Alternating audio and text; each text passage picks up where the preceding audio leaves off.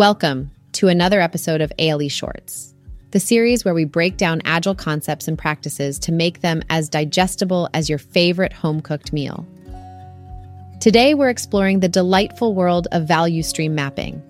It's like the secret recipe to optimize your agile process, just like perfecting your home-cooked dishes. Picture this.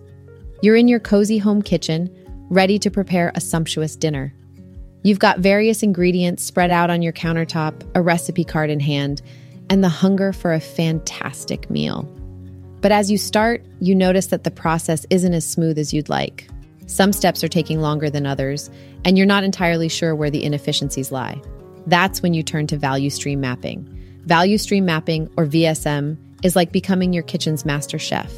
It's all about understanding and optimizing the end-to-end value delivery process, beyond just individual cooking steps. In your agile kitchen, think of it as a way to create a recipe for success. Now let's get back to your dinner preparation.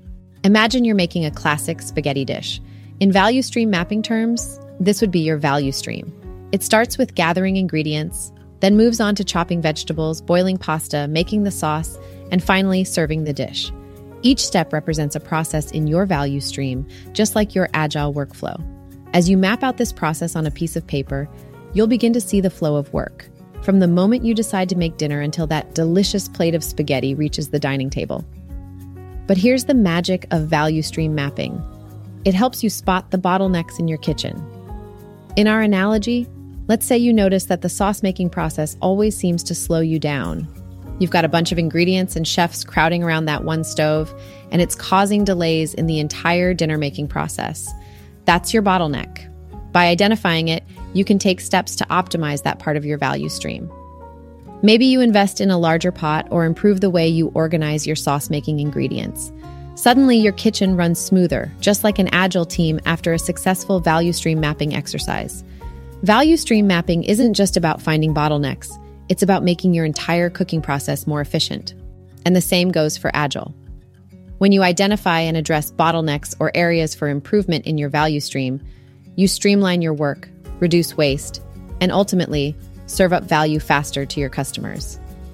So, whether you're perfecting a recipe in your home kitchen or optimizing agile processes in your workplace, remember that value stream mapping is your trusty recipe card.